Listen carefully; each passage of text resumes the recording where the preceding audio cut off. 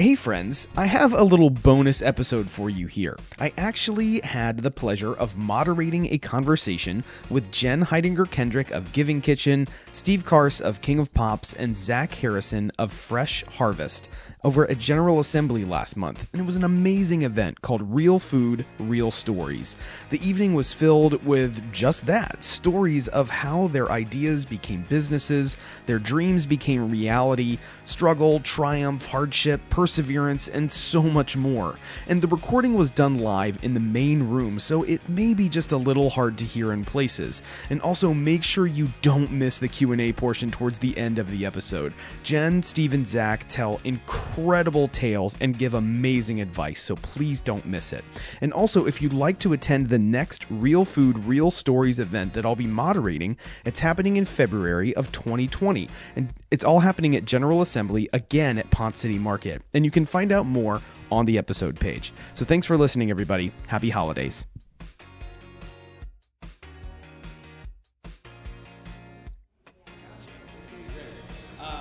My name's Ben. I'm the host of the Atlanta Foodcast. It's a food podcast here in the city. You can listen to it on the internet, which is where you can get on a computer and listen to things in your earbuds and headphones. I've had the pleasure of having Steve and Jen on the show if you'd like to listen to their episodes.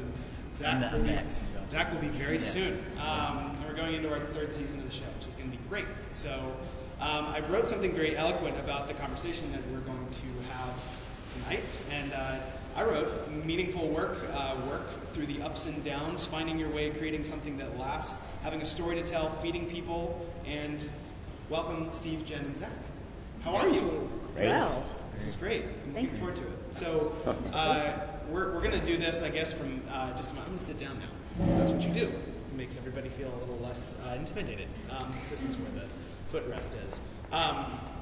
So this is I guess the way that this is going to work is we're going to go through everybody's what they're doing, kind of introductory, and then we're going to talk about Atlanta a little bit more broadly, entrepreneurship, and then really like the parts of your guys' stories that are what you guys have experienced, like how your ideas have scaled in a city like Atlanta, how you have built community, and some of the challenges along the way, what that has produced, and what you're doing now. You guys have very interesting individual stories and how this kind of is centric around the idea of food and how those stories have been born out of food, which is really like the anchoring point for so much in Atlanta, where I've had the pleasure of being here for about 8 years, and so much of entertainment in the greater part of Atlanta is so sorry, I'm turning my back to you. But so much of Atlanta, really a lot of our entertainment is around the culinary side of our world. So much of what we do is really based around food, and we're very fortunate to have a lot of interesting things happening around us rather than just being a restaurant that you go and pay your money and you experience a meal. I think there's a lot more that you can dig deeper and find some really amazing things, and I think Steve, Jen, and Zach are very indicative of how much that actually really comes to life throughout the city. So, Steve, let's start with you. All right. Steve is one of the co-founders of King of Pops. If you've ever had a popsicle in the city and it is not King of Pops, shame on you. But King of Pops has actually grown quite a bit out of just being a popsicle cart on the corner of North Highland, right next to Buddy's. You guys have actually expanded quite a bit. So tell us a little bit about like the other things. Yeah, just like everything that King of Pops has really become over the years. Yeah. So started with the popsicles, and that was pretty exciting. And then we made a lot of really logical next steps. So I'll just tell you what they are, and then we'll work backwards on why they're logical, or if they really aren't. We have a Christmas tree delivery business. So if you're in the market in the next couple weeks, freeelves.net. We have a farm. That one probably makes more sense, that we started about 5 years ago. We have a food distribution business that distributes our food, our popsicles, but also about 40 other brands throughout the Southeast. We've got a bar here, which we might open some more of, and I think that's it. So to work backwards, why we did each of these things is probably somewhat interesting, at least is for me. So the Tree Elves is We have a very seasonal business. We're always bummed out this time of the year when it happens to get colder. And we have a lot of good staff. We have a lot of used pickup trucks. And we put those things together and came up with the idea of delivering Christmas trees. So we dress up in elf outfits, deliver Christmas trees. You get popsicles whether you like it or not. And then we come and we pick up the tree after Christmas. So that was one, just to kind of try to elongate our season of earning any income. Distribution is really tricky, and if you know anybody that's tried to start a small food brand, they've probably had woes with it. There's kind of you taking it to the store yourself, and at some point that takes away from what you want to do, which is your craft or build community or whatever. Most people are not as excited about the actual logistics and delivery to a store and loading docks and things like that.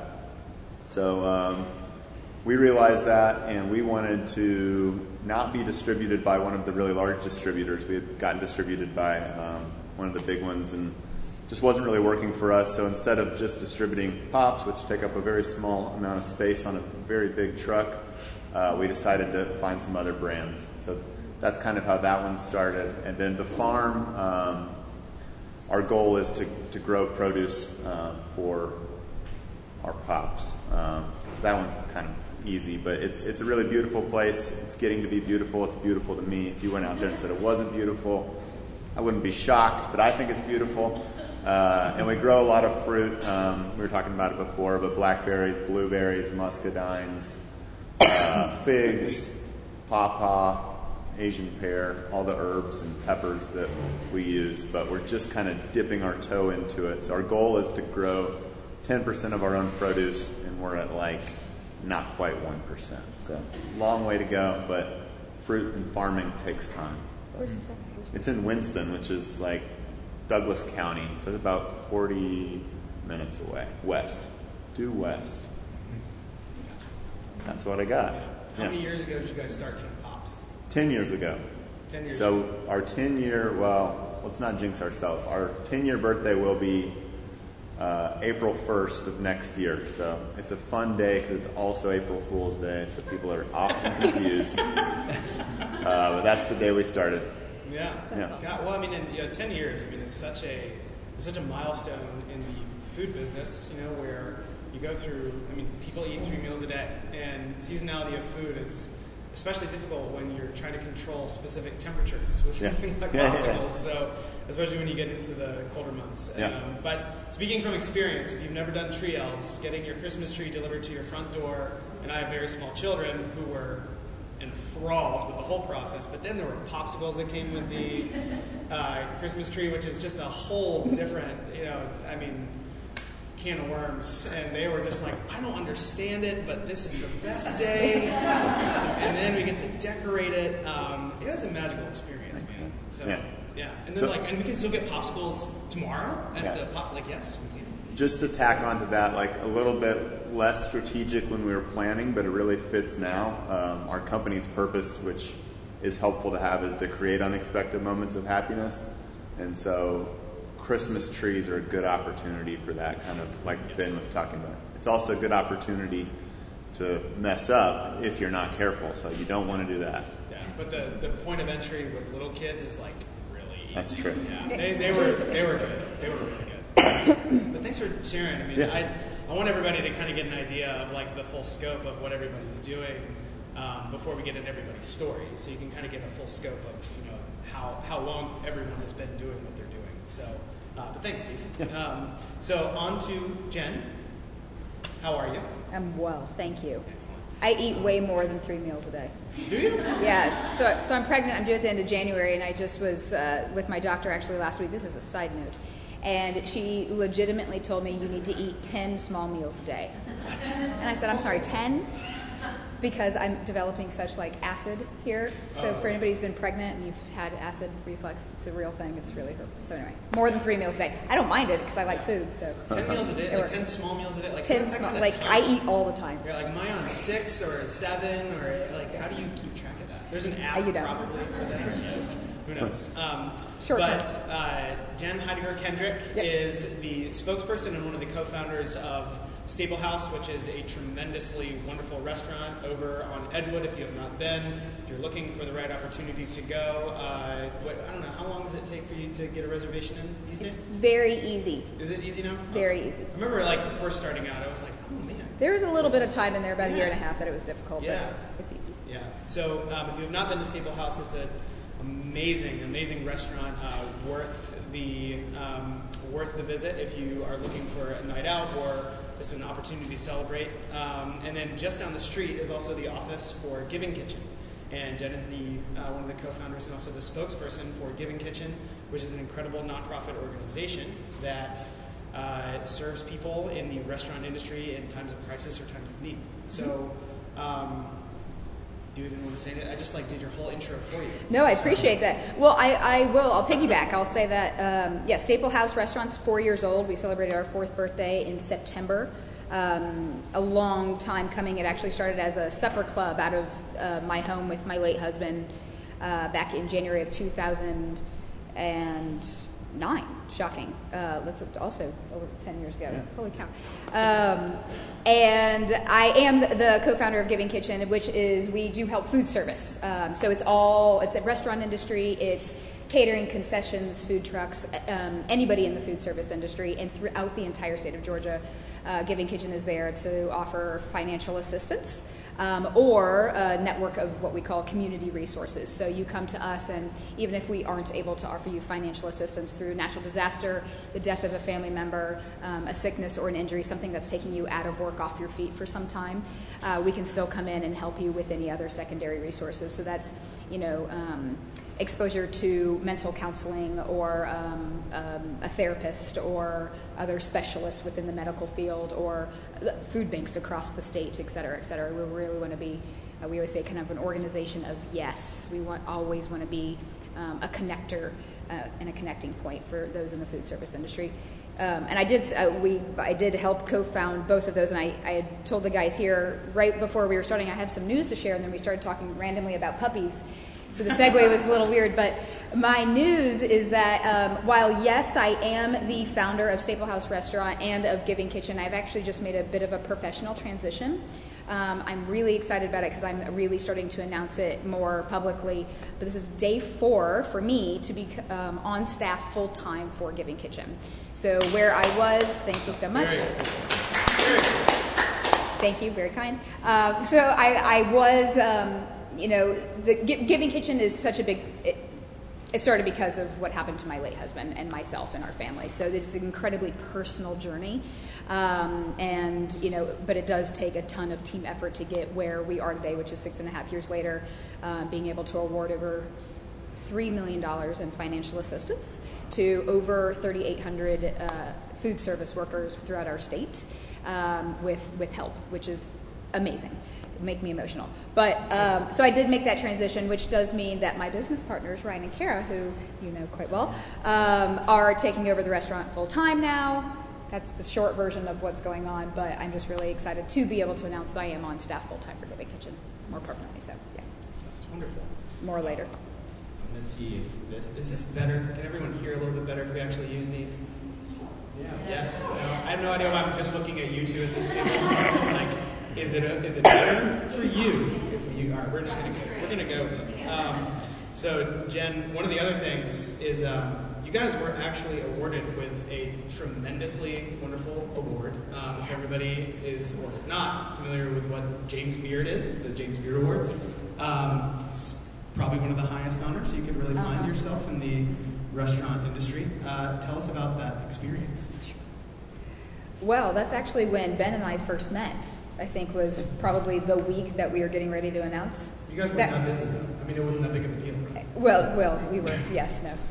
It was a huge deal. It was, yeah. But what Ben was saying is that Giving Kitchen was actually awarded by the James Beard Foundation. For those of you who don't know what that is, it is one of the highest, essentially winning an Oscar and Academy Award within the food service restaurant industry.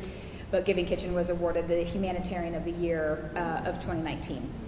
This year, and we were recognized in Chicago at the award ceremony early May. It was a profound, extremely organizational changing moment for all of us. Between one of the other founders, myself, and our executive director, Brian Schroeder, were all on stage to accept the award, and it was, again, truly one of the most humbling, amazing experiences of my professional career, so it was pretty awesome. Yeah, and watching online was really just amazing. And I mean, again, like I get really fired up for just Atlanta and those stories and people. Like I'm just so rah, like just fist pumping of like, it's such a cool point of pride, and to see you guys like you and Brian and Ryan and like seeing so much of Atlanta on that stage and knowing just the degrees of separation between you guys and so many places here in the city. It was just really cool. So banner year for you guys. Thanks. Yeah. Thanks for sharing. Mm-hmm. Thank you. Well, on to Zach. Zach, how are you? I'm doing great. Yeah. Your beard looks nice. Thank you. Yeah. No one's told you. Thank you. So this is Zach Harrison, everybody, and he is one of the co-founders of Fresh Harvest. And Fresh Harvest is a really awesome, I'm going to try not to botch it. The side of it that I know is having organic produce delivered to your door from around the state of Georgia, and probably more directly right within like the greater Atlanta area or like surrounding area. Yeah, some of the farms are for sure. Yeah, and it's really cool. And a part of your story that's really amazing is really, I think, part of the origin of how you guys started. Give us the brief rundown of how that actually happened. Like the way back. Oh yeah. You were born. So I was born, and then I was in a band after I was born. I really was. I was in a band, and we were traveling around and playing music and all that kind of stuff. And then for some reason that didn't work out. I didn't have the whole financial element figured out, but it was a lot of fun. Learned a lot. So then that came to an end, in a good way, but sadly. Came to an end, and so I took a motorcycle trip, just kind of spontaneously, with a friend of mine who had never ridden a motorcycle before the day that we left on the trip. So that was fun. And then, long story short, there's all kinds of stories with that trip. But the one you're probably talking about is we ended up on an organic farm on the coast of California, most beautiful place, Slide Ranch. My cousin worked there, and he was like, "Hey, you should stop by when you're on your trip." And so we stopped in there, and we're dirty and hungry and all that kind of stuff. And then we helped harvest our own food that we were going to have for dinner that evening. And we're sitting around, the just beautiful but kind of hut decor of the room at the farm where we were eating with some of the farmers. And it was just this moment for me where I thought, man, this is something that I just feel like is ultimately in every human to love. And so how can I help bring that feeling in some sort of way to other people and back to, specifically coming back here to Georgia where I'm from, so that I can provide that feeling of connection and slowing down and nutrition and the community and the communion that happens over food.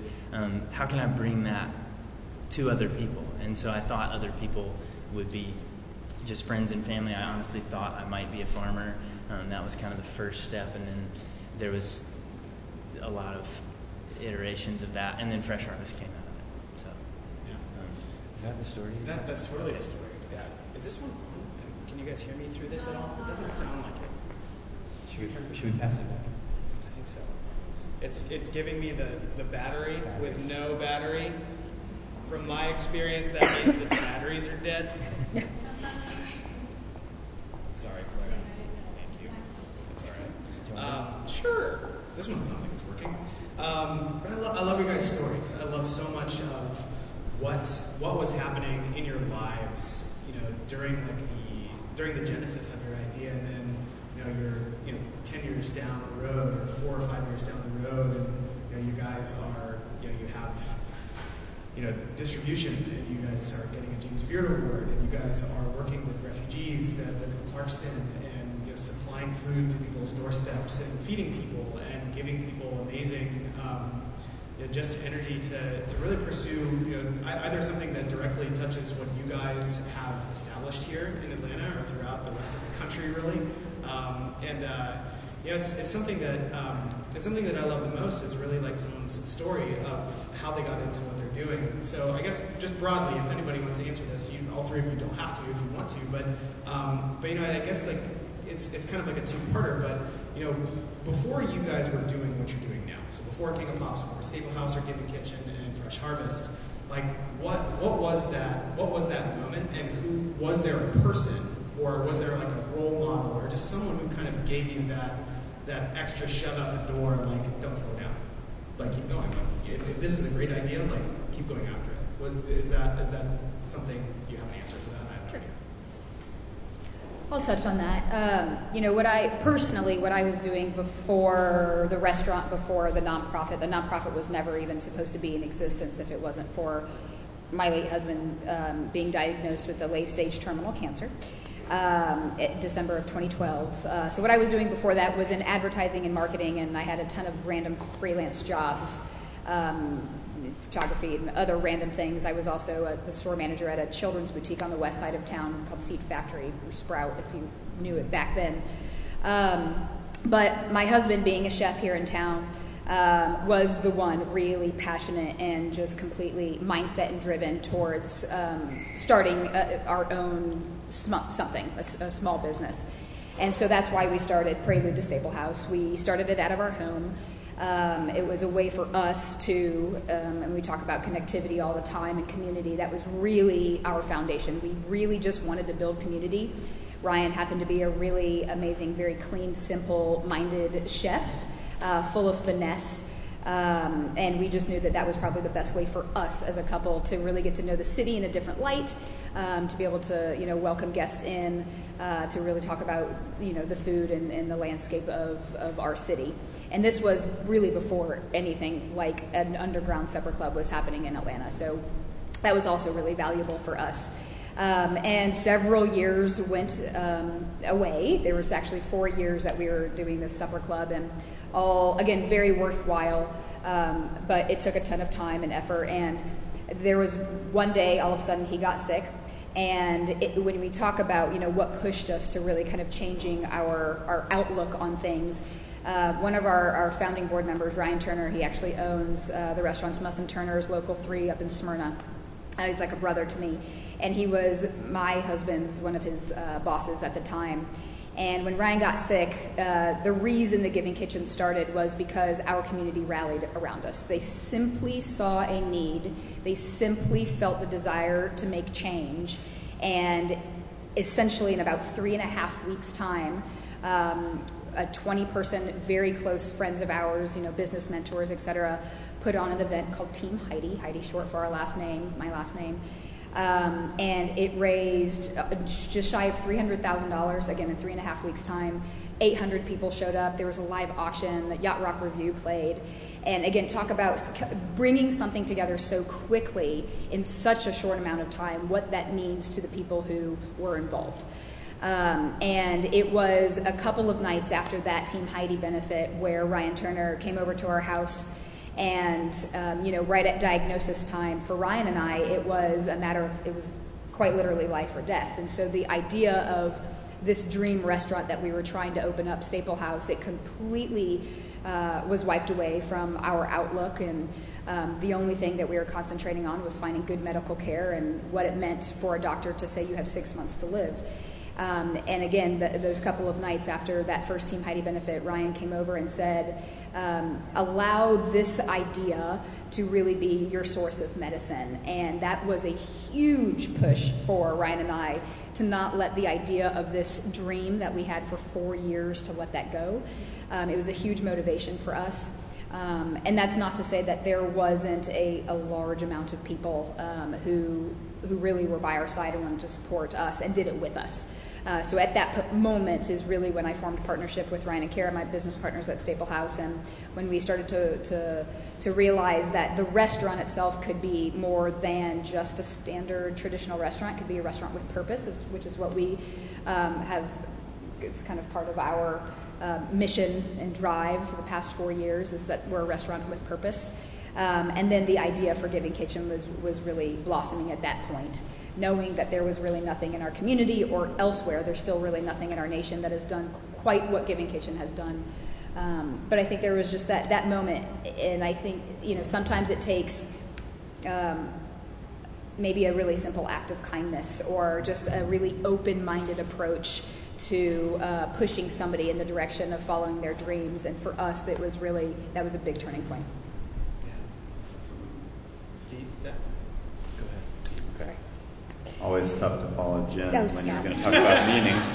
And I do think before talking about King of Pop, I think it's important to recognize that there was probably an action step that I would like to hear more about later. That's because so many people go through a similar thing and don't respond in that way, and you kind of touched on it, but I think it is easy to kind of Totally agree. forget or seem like, oh, this was a matter of circumstance and that's how this happened, but it's a choice. Yeah, there's a lot of people that are given circumstances, so I think that's fascinating. But on to a popsicle company. I was a journalist, and then I worked at an insurance company, and then so what the push that kicked me out the door was just the recession. So I got laid off and had this idea with my oldest brother. So my brother Nick is my business partner. We own the business 50-50. Has been great, and he's cool and everything. But my oldest brother, I would say, was more like who I looked up to, and he was an anthropologist in a lot of Latin America, doing really interesting work, and nothing really to do with food ever. But when I would visit him, which was the cheap vacation option, always, depending on who he was dating at the time, that was either an option or not option. And then we fell in love with the idea of the paleta, which is similar to our popsicles, but with really good ingredients, interesting flavors. And not all of them. You can go there and find some not good ones too. But the idea seemed like it would translate well to what was going on here. And I guess had a moment of, if insurance isn't a sure thing, maybe there isn't this thing of sure things. And that combined with, I come from a family of storytellers and just wanting to have something interesting to talk about, whether it worked out or not. So started with very little to zero expectations. Was surprised when people were excited by it, more so than just friends and family, and have just kind of tried to keep up / not disappoint people, and the word community, which is so oft said, try to provide that, which is more challenging than it seems. A lot of times it seems like it's easy, but it's often really hard to kind of figure out things that actually add value and bring meaning to your neighborhood. So trying to think a lot about that and do that. We are a popsicle company, but I don't think if we just made the world's best popsicles, we'd be happy with that. I think we really want to figure out how to do more regularly, which makes it really interesting. Well, I kind of already told the origin part, but Just tell it again. The same thing again. Okay. No, I do think a theme of that, which is super short, is that I do feel like I've kind of always stumbled into the next thing. I didn't set out to be in a band, and then I was randomly kind of in one, and then I didn't set out to be a part of starting even a company, and much less Fresh Harvest, but a company, and that sort of happened. And so I think for me, there is that sense of just doing the next thing and taking the opportunity and continuing to, evaluate, okay, is this meaningful? Is it providing a sense of inspiration when I get up every day? If so, let's just keep going. And that's kind of all Fresh Harvest and whatever it is now has been built on the back of. It's just I don't know, it's the next day, the next thing. So, there's not really more to this. Wonderful. Okay. It was wonderful. It's perfect. I think each of you touched on this in at least some way. And speaking a little bit more broadly, but also specifically to Atlanta, ideas that scale. And whether you have the forethought that this idea can scale or what you're doing is actually a good idea in the first place. I mean, there's always like the gut check moment of like you're doing something that does not have a playbook or people to kind of help you along the way. You just have like the motivation of maybe like a loving parent or a friend that's like, we just want you to be happy. Like, what you mean is you hope I don't die. And but to create an idea that truly can scale, and especially in a city like Atlanta, talk a little bit about like what that's been to like watch something begin, and then you look back a handful of years since you've really been running the show, or the idea has taken off, or the business is now something more than what you had anticipated, and what's it like to continually innovate and then where you started but grow your idea into kind of the next phase? Like, what has that been like for you guys? I'll start again. For Giving Kitchen, this is really remarkable because, again, for a nonprofit organization, for as young as we are, to kind of see the accomplishments that have come as an organization has been really profound. When we were first offering our programming, which was really just financial assistance at the very beginning, we quickly realized that we really needed to offer something more. There were individuals coming to us who we might have been able to help financially. An average grant from Giving Kitchen is right around $1,800, which will usually put a food service worker, will allow them to stay in their apartment or their home for up to 3 months at a time. That's actually pretty incredible if you think about it. But they were coming back to us saying, I'm not healing from this motorcycle accident or from this other crisis that happened to me. What else can you provide? And that's really when the realization of this stability network kind of set in for us, and it took years for us to even get to this point. So our stability network was something that we were able to launch early in 2018. So from a scalable standpoint, hearing what our grantees needed and growing our staff over the course of 6 years, that was something pretty big.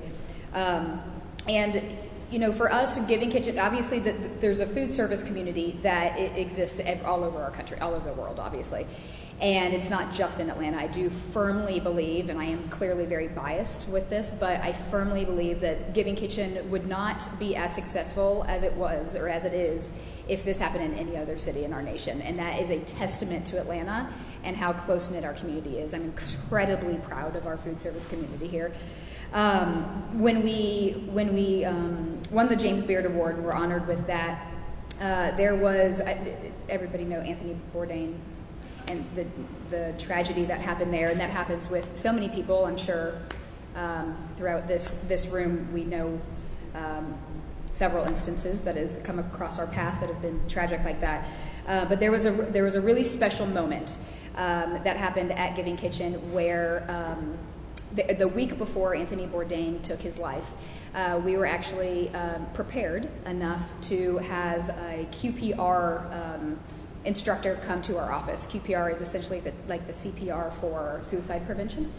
And we did a training, the entire staff did a training for a couple hours. And by the end of that, the entire staff, 11 people, were trained in suicide prevention. So if somebody were to come into the office and, give us the responsibility of now learning that they were in crisis in that way, we had the tools to be able to get them the help that they needed. We are not a counseling team, but we are absolutely a connecting point to the appropriate resources. Metro Counseling Services, one of them, one of our favorites. And then the very next week, the Anthony Bourdain crisis occurred. And our phones just completely started ringing off the hook. And we felt so blessed and lucky because we were able to provide, again, this amazing toolkit for these people who called and just said, I don't know what to do, but I need your help. And we're, again, a nonprofit who offers financial assistance. So to really be able to offer something so impactful, especially when the food service industry is one of the leading industries impacted by suicide ideation, that we now have the tools to be a forefront kind of leader within that was major. And that was something that, again, even through the James Beard recognition and being on stage and from a national standpoint, we announced then, and it's something that the organization still does, that we offer free suicide prevention training for any food service worker in the entire country. So when you, again, talk about scaling, while we are, throughout the state of Georgia, able to offer financial assistance and Stability Network, we are also offering free QPR training to anybody in the entire country who works in food service. So, again, just a very small scale of something that we just realized really early on that we could provide more. This is an industry that needs a lot. And typically, you know, when you're out of work, you're not getting paid. And for us, that's, I mean, it's a major impact. I mean, I was a part of that myself. So, gives a little bit. Something of beauty. I mean, out of like the restaurant industry, something that really like is still reverberating. Like, I think you guys have given people a lot of momentum, you know, where it's not something that's always, you know, available, and especially around, you know, things like the Me Too movement as well. I mean, like that kind of gives people a little bit more, I think, confidence and comfort knowing that that's part of their career. That's, you know, I'm not just a server because I'm waiting to go to the next thing. You know, like, this is my life, you know. And so I think it's given a lot, and I think we're having that in Atlanta. It's not just a point of pride, but it really is. If it was going to start, and it started here, you know. And I think you're right. I think that there's a lot to say about of Atlanta being the incubator for where this idea has come to and will run in the future. You know, it's going to be amazing. Absolutely. So, I mean, I think that there's a lot just in terms of like how your idea like comes from one thing and then turns into things. You don't have the forethought or vision for it. So, Steve, Zach, do you guys want to take a crack at that one real quick? Or no? Yeah, I will. Or Zach? Yeah, just keep going. Okay, it's a cool order. Yeah. So we weren't really thinking about scale when we started, obviously, and then we're in we're a product company, so you at some point start thinking about it. We are really early on. We're inspired and went to. If you guys are interested in checking out a company called Zingerman's, and we went to their training and learned and were inspired by them. And they're a really interesting company. They started as a deli in Ann Arbor and decided early on that they didn't want to leave Ann Arbor. So renowned, really great deli, had offers from Walt Disney World and all these places that are just like guaranteed money, and they're like, no, this is what we want to do. And instead kind of went deeper into their community. And we were really inspired by that idea, but not so inspired that we said just Atlanta. In some ways I wish we would have, but we decided we only wanted to stay within the South, and we wanted to work with local farms as much as we could here within the South, be kind of like an influencer in the food scene here as much as we could be. So that limited our scale intentionally, and we've lived within that. So part of the things that we've done would have been much different if we had gone the typical CPG route, which is like try to go national, get on the Whole Foods shelves national, then work your way to like Sprouts, Earth Fare, Kroger, Publix. We would have been a much different brand. So that was just an intentional decision, which if anyone's starting a business is good to kind of do early, and it makes it a lot easier when someone calls you and says, I'm in LA and I've got this really great opportunity. You just say, it sounds like a great opportunity, but it's not for us. So we can talk more about scale, but I thought that was maybe at least something people can kind of take with them. Just to jump on that kind of train as well, that was something we decided early on too, because we, so we work with local farmers, the same farmers you're going to see at Freedom Farmers Market or whatever. We basically just buy from them and put it all in a box and deliver it to your house. You can customize your orders, all that kind of stuff, but you're getting locally grown organic produce delivered to you. So early on, you're reading about these other brands, and I remember reading this is one of the Zingerman's books too, and feeling a connection with that idea of staying here because the food's from here. So there was this, what has turned out to be a really good business model decision. It was just kind of a feeling at the beginning, which is like food that's grown here what are we gonna do? Like take it somewhere else, or are we gonna build all those relationships up in wherever we go to and kind of have to start over? What's this gonna look like? And so there was this intentional decision to limit our scale, which I think for a company like ours, not for every company for sure, but for a company like ours, drawing that box around where we're gonna go has allowed us to really deepen our roots and for sure be more disciplined and committed and long-term focused with the farmers that we work with, because we're doing things like crop planning for what if we have, maybe not twice as many customers next year, but like, a few hundred more. Like, could we buy that much more stuff? Who would we need to get it from? How do we talk about next spring and next summer and next fall as we're sitting down and flipping through seed books with farmers? So that leads to just more fun, at least for us in our model. So limiting scope was a big part of our what does scale mean decision early on. Yeah. I don't think it's. I think the idea of scale and even intentionally limiting scale, like you just said, it's never an indictment of like does your idea have legs. Yeah. I think serving a community, and I mean Atlanta. I think after you've lived here for long enough, and even introducing people to the city that move here from Dallas or LA or Seattle, it starts to feel like, in a lot of respect, it feels like a really tight-knit community, like very quickly. And you can see where people's heart really comes from, and it's not just from conquesting on other people's idea or stealing share or day part or whatever.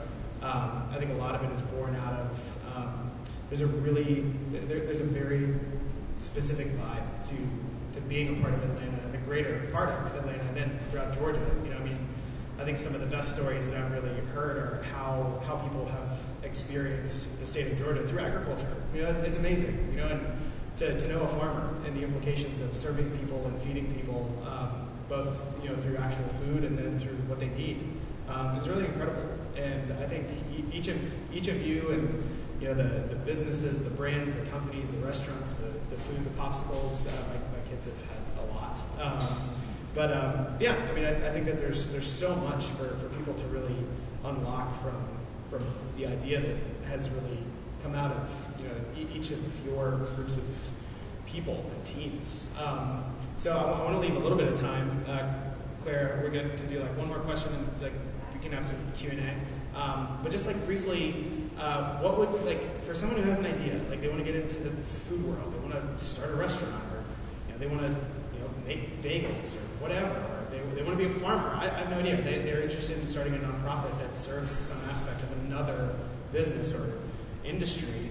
What would be like the piece of advice that you guys would give people? We're doing this again? Yeah, I guess it's going to go Jen, Steve, and then Zach. I don't mind going first, because then it's fresh. Yeah. There's this real thing called pregnant brain. I forget everything. I literally already forgot. No, I'm just kidding. I would say more recently what I've learned is and I've known this for a long time, it just, when we did what you mentioned earlier, a lot about pride, to use your resources. There shouldn't necessarily be many nonprofits like the Giving Kitchen across the country. Everyone should work together, and if you have an idea that's similar, either send them, I'm not saying send them our way, but we should all really just work collectively to make the whole stronger, is essentially what I'm trying to say. And I think I've learned that most recently in the last couple of years, to be honest. I, of course, am one of those people who I am a widow. I'm remarried and pregnant, and I love my life and my history, and I would not be where I am today if it wasn't for the tragedy in my life. But I'm a strong woman, and I would also say, life is a lot about choice, and you do have to choose to wake up every morning and smile and choose your path. And there's nothing wrong if that path is to go back to bed, because I also did that a lot. And I just think that, again, just trusting your resources and knowing who to turn to make the whole stronger is probably one of the best pieces of advice that I've learned and gathered over the years. Short version of what that might mean. So mine's maybe more specific, but So King of Mine is if you want to start a food business or any type of business, it would be to pick. For me, it was helpful to pick a specific date as to when you want to do that. And a quick story on that: I was planning. We had a lease signed, and a lot of people know where North Avenue and North Highland is where we started King of Pops, and with the cart. We had originally had a lease signed for that little flower. Well, now it's a missions area. It was vacant when I was trying to get it. Before that, it was a flower shop. I don't remember seeing it. But we had a lease signed for that, and as things happened, and I had set a date for myself of April 1st to start selling pops, no matter what happened, realized that we were going to, for some reason, need a grease trap to make pops, and I hadn't considered that with my $6,000 or $7,000 budget that I had to start the business. And so instead of just saying, let me go try to find investors or do something different or whatever, I had mentally set this deadline, and we started the cart business instead, which for us kind of made all the difference. I think if we had started with a single store, it might have been okay or it might have been great, but I don't think it would have been the same. And so thinking that you're going to come in with all the right ideas and really just nail it isn't probably a reality. And once you put your idea out into the world, people will do what they will with it, and you can react to that, and that worked really well for us. I have gotten my car inspected for emissions and gotten a popsicle while we were working on it. Nice combo. I've done that at least 4 or 5 times. Yeah. So it's Yeah. 4 or 5 years then. Unless you've got multiple cars, I guess. Yeah, my car's still running. So Yeah. that's good. I have no one to thank but you, Steve.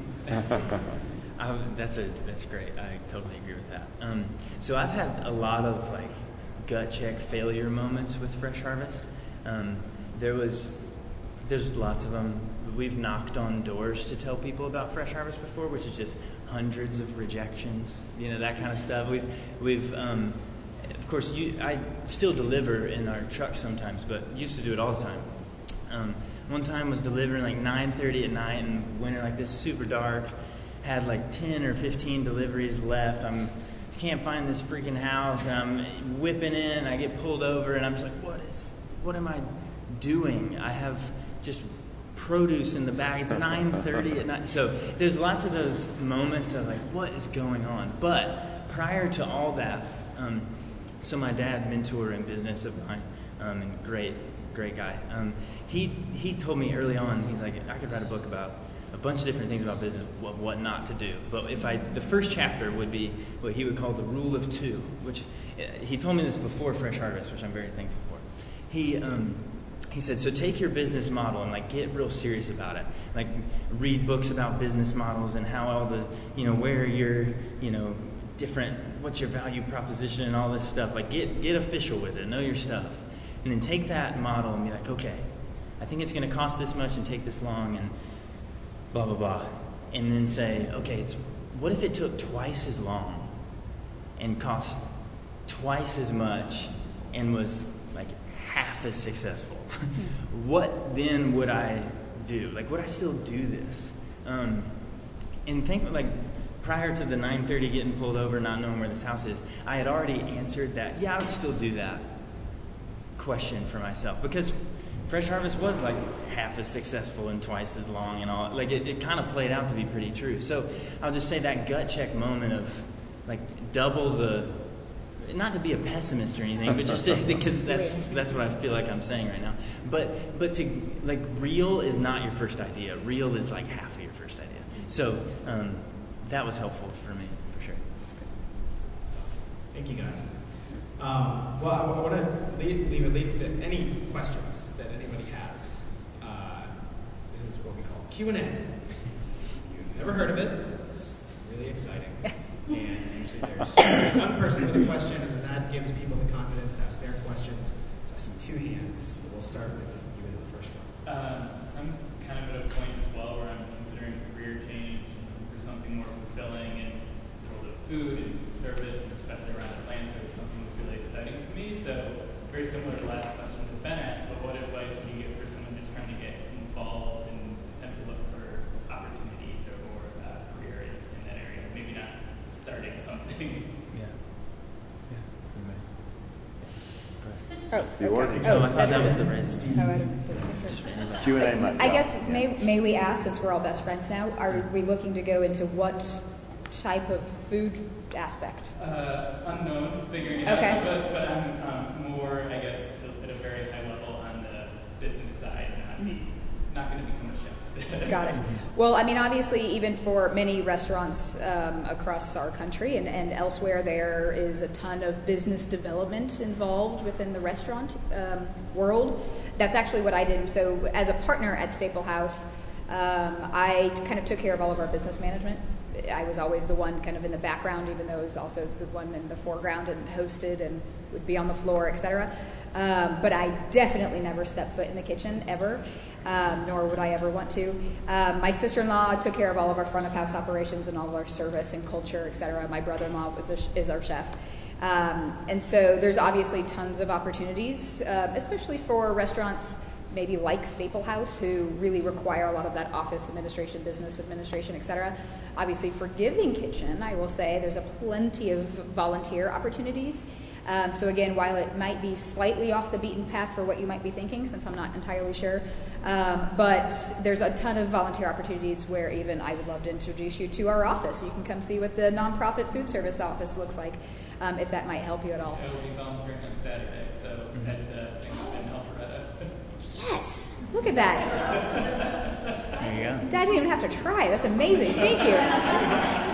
Then next week I'll invite you to the office. But there is plenty of opportunity. Again, I took care of all of our business management, so I bet these two probably have even a better answer.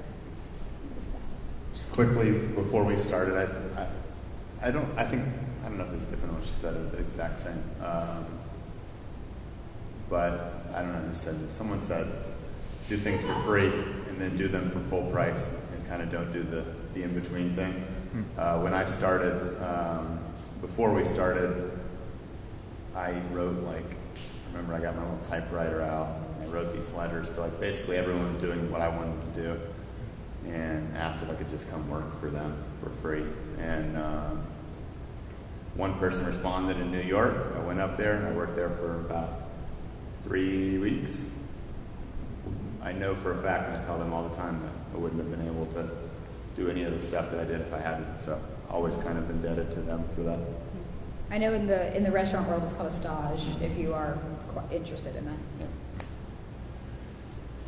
Yeah, like I said, I've kind of stumbled into the next thing for any of my career decisions, but I do think that stumbling came from dang, I just kind of want to do maybe what they're doing, so I'm just going to go get around those good people. Mm-hmm. The whole idea of follow leadership, don't follow money, or don't follow, maybe the perks or whatever it may be, that definitely played out to be true for me. So I just kind of found people, whether it was, friends of friends or reading books or whoever, and just tried to get around those folks. I worked at a couple of farms, actually one that we're now starting an official relationship, maybe buying kombucha from, which I just found out today. It was this lady, I worked with her before Fresh Harvest, and I drove her tractor around, and actually I was the cause of a flat tire. And so, but I remember, I was just like, man, I like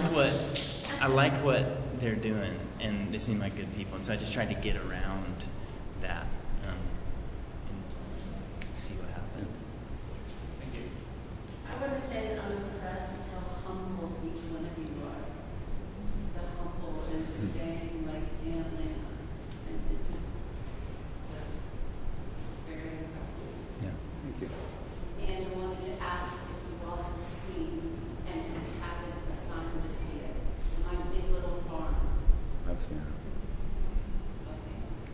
I thought it was nice. I haven't seen it, but I've heard about it and read a little bit about it. Heard good things. I was thinking of that for y'all's community. Yeah. Yeah, it's a cool movie. The event next week that we're doing, the same panel is the one where you guys are not humble, right? Yeah. Oh, great, right. Yeah, it's just pontificating for an hour and 15 minutes. I'm looking forward to that. It's gonna be good. So, sorry. What's been the biggest challenge or roadblock that you faced? Journeys. Biggest. Or current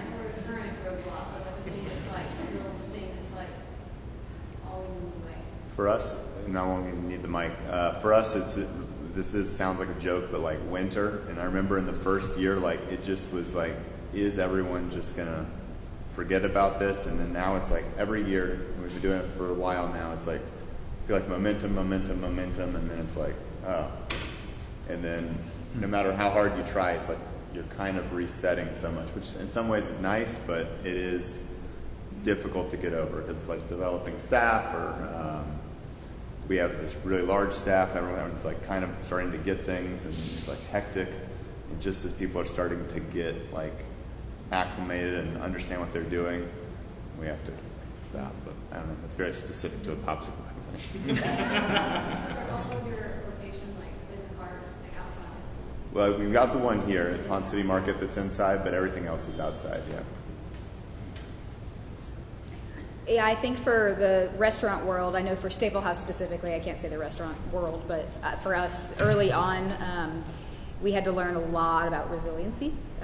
As a tasting menu restaurant here in town, at the time that we opened, kind of becoming one of the only restaurants who were doing a tasting menu, nobody showed up.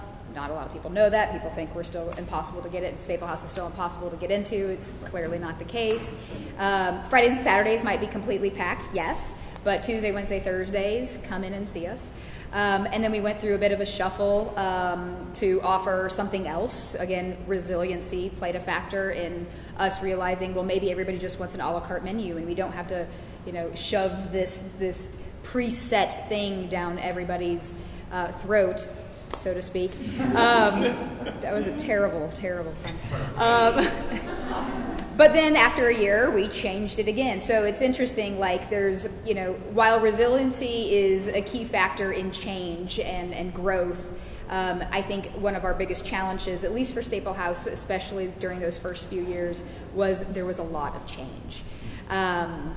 We were introducing a very new reservation system. We were the first one in the entire Southeast offering this particular reservation system. Now there's tons of restaurants in our city offering TOC, T-O-C-K, as a reservation system. So again, we were just kind of pioneers for a lot of different elements. Plus we were telling a story of tragedy and triumph and this nonprofit and all of these things, and all of it coming together did provide challenge. It also provided an amazing platform. Staple House would have never existed without Giving Kitchen, and Giving Kitchen would have never existed without Staple House. The fact that we have both now, and they truly can interact within their community completely separately from one another is truly a remarkable thing. So, yeah.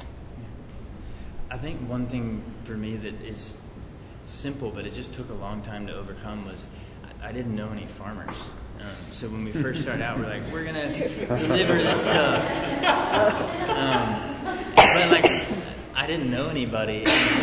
I'll never forget talking with Andrew at Veggie Patch years ago. He's not there anymore. I don't know where he is. But he was like, yeah, I'll do that. And he was the first person that, like, I guess believed we would actually buy it or something. And it wasn't very much, and because we didn't have very many customers and all that. But then, you just actually pay for it, and then they're kind of, okay, yeah, like, if you want to order squash again, you can, I guess. And then you just actually pay for it the next time. And then that took years, but eventually we had, like, a handful of farmers to work with, which that makes our product. Our product is not just radishes and pears and stuff from wherever. That's Kroger, Ours is a little different than that. And so we didn't have anything unique about us at the beginning, even though we wanted to. And so that just took a long time, not like a few weeks, but a couple of years. Yes. Hi. Hey.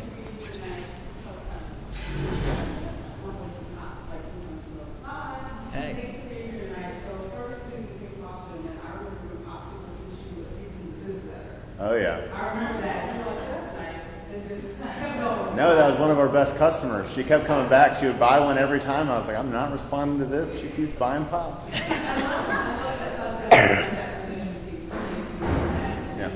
so I'm actually a social worker, and I give you gas. So I work that was it.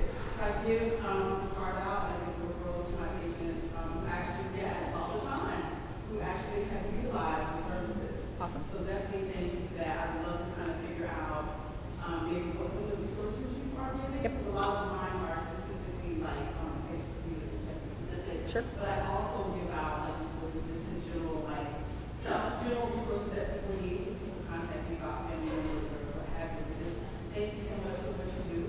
Thank you for what you do. Yeah, it's a joy and a pleasure to get those resources out because I think people don't think about those in the food industry. They would send that email out about like mental health resources for folks that work in food service industry. I've been doing this for a long time, and I just never thought like, oh yeah, like the highs and the lows and the ups and downs with that. And I also counsel my patients who have what I call like fast money jobs, like how to kind of budget a little bit better because the things you always have money coming in, right?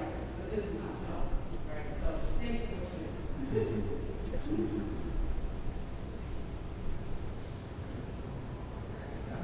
We close this place down, Claire? All right, any questions on that? Yes. So, starting, just being an entrepreneur, and especially being an entrepreneur of something that is not just a business, I guess, and all of you are in that category, what are ways that you've found a balance when you're the one scaling something brand new, and when you have like your own story of like trauma and loss wrapped up in it specifically? Where do you where's like the line of taking a break, and self-care and things like that, and where do you need to, be great and be a hustle, you know what I mean? Mm-hmm. I'm looking at you, sorry, not on purpose. That's but okay. looking at all of you. I think that's a great question, and especially for these guys who are friends and know the story very well. That is probably my biggest personal challenge because the organization that I'm a part of wouldn't exist if it didn't happen to me. And so it is obviously a very personal subject matter. But when we go back to choice, it is the most inspiring, motivating, encouraging thing that I have going for me. I wake up every single day seriously excited to go to work with a group of 12 individuals who also give a shit the same way that I do. Giving Kitchen has been led most recently the last couple of years by our newest executive director, Brian Schroeder, and he has provided an immense amount of positive energy for that organization. And we take really, really good care of our people. And I think I'd like to say that we try our very best, and we've done that as best as we can at Staple House too. Restaurants are just incredibly grueling and very, very hard. To take some time away, I love to travel. I have 3 dogs. I was telling these guys earlier I would have like 35 dogs if I could, but I probably wouldn't stay married. And it's interesting, like again, when being at Staple House full-time was incredibly challenging, fulfilling in a very different way, but just very challenging. And now that I've been able to kind of come on full-time at Giving Kitchen, has provided a bit more of a structure to my daily life, which has been really beneficial. And again, I guess I'm just so excited to talk about like all the good things that this community is doing and what our team is doing to help people. I mean, that drives me personally, so it makes it kind of easy to stay inspired. I'll say something. So as far as I'm conflicted a little bit on this because I think we oftentimes glamorize like the hustle and really, really grinding. And at the same time, I also don't know. That's also like personally my story of starting was just like everything. And you wake up and you want to do it and you're excited about it. And you're also like a little bit scared that you're going to mess up, and it just like pushes you really hard. I think as I've gotten a little bit more experience and a little bit context, I've realized like where I am now that if I do, like it actually makes me better at my job when I provide that space. And so that's been like a realization that I didn't have early on. But I also, like if I was talking to 25-year-old me and I was like wanting to take a week off in the middle of the summer, like the reality is I couldn't. So just kind of, I don't know. I don't think that's helpful, but it's probably a struggle. But realizing that it is good for you and ultimately good for the thing you care about is probably a good realization. I think just to keep thinking about my personal story, I do think Fresh Harvest and myself, I've had phases in work, and so there's absolutely the like middle of the summer I can't take any time off, and this is nonstop grind kind of time, and that went on for a while, and that still does happen these days occasionally, but then like you find some other person who's so stinking good at what they do, and then they want to work with you, and then you begin to trust each other and build this relationship and feel like the great just camaraderie of handing something off and be like, you are better at this than I was. Just because I did it first doesn't mean I do it best. And so now, like, how about you do this thing and fully own it, take care of it, and do it your own way, and I'm not going to hover and that kind of thing. I think that is better and more healthy. I just don't think necessarily you always, maybe some businesses do, but we didn't really have the luxury of that at the beginning. But as soon as you can find those people and afford to pay them and bring them in, just realizing how much of a gift that is, and don't like become complacent with it, because that's just been very evident, at least in the Fresh Harvest story, for sure. Like one more? Anyone? Oh gosh. Yeah. I have a really quick one. Go, quick one. Okay, so are you ever going to bring back Queso King? Oh, Queso King, great question. I won't say never, but it's not on the immediate roadmap. Great concept, though. It's got the word king in it, so we like it. Awesome. Yes, ma'am. Hang on. I'm coming. Oh, yeah, girl. Project that voice.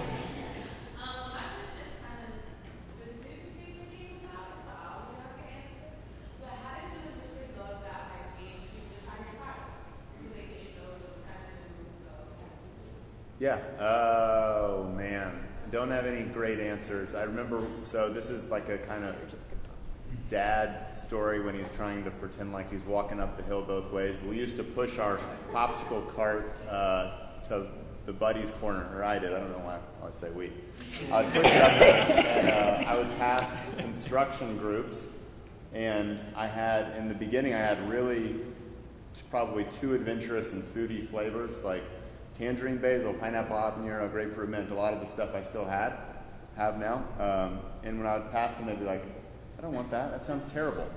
And so they were like, well, what do you want? And I'll make it tomorrow. So they wanted just strawberry. So I think a little bit, I don't really know if this is what you're trying to ask, but meeting people a little bit with where they are was part of my lesson there. And then just really listening to people instead of like nodding at them, like actually listening to what they're saying. And when people like something or they want to try it, it obviously doesn't work as well now to just make whatever flavor you propose right now. But in the beginning, it definitely was, and just kind of trying to meet people where they are. And they're just really good pops. How many pops were in a cart on one of those days back then? Yeah, that's but true. how many? Like you would make them. You made. We could. I mean, probably not 10, 200, 300. In the early days, I probably had like 40 pops in there. That's awesome. Yeah. That's amazing. The cart can fit 600 though. If you want a trivia question. And you can rent them. Yeah. And you can rent a popsicle stand. Yeah. Everybody should do that. Well, Steve, Jen, Zach, thank you guys. Yeah, thank you guys. Thanks for coming. There's really easy ways that you guys can connect with each of these wonderful people on every form of social media, on their websites. You can find pop stands, go to Stable House, volunteer with Giving Kitchen, order produce through Fresh Harvest. If you've never done any sort of produce delivery service, it's like way better than doing Instacart. And no like indictment on their service or anything, but it's amazing. And but yeah, I mean, if you guys are learning of King of Pops or Stable House, Giving Kitchen, Fresh Harvest for the first time, like definitely find out more about what these guys are doing. Thank you guys again for sharing your stories. Thank you, Ben. You did a great job. Yeah, well done. Thanks. Yeah. I just got to find this way to a microphone. But then, thanks again to Clara and the hospitality of General Assembly. Thank you. I'm hanging out here for a few minutes. If you guys want to chat. Many thanks to our hosts, General Assembly at Ponce City Market, for hosting this event. And again, we're looking forward to the next Real Food, Real Stories event happening in February of 2020. So you can actually go check out the episode page and find out the link to where you can look at all of the information for the next event. This podcast is recorded all over our beautiful city and edited over on the east side of town by me, your host. Hello again. Our design is headed up by JJ Getz, and if you like what you hear, you can support the show right now on Patreon for just $5 a month. I'm your host, Ben Getz, and you've been listening to the Atlanta Foodcast. Stay hungry,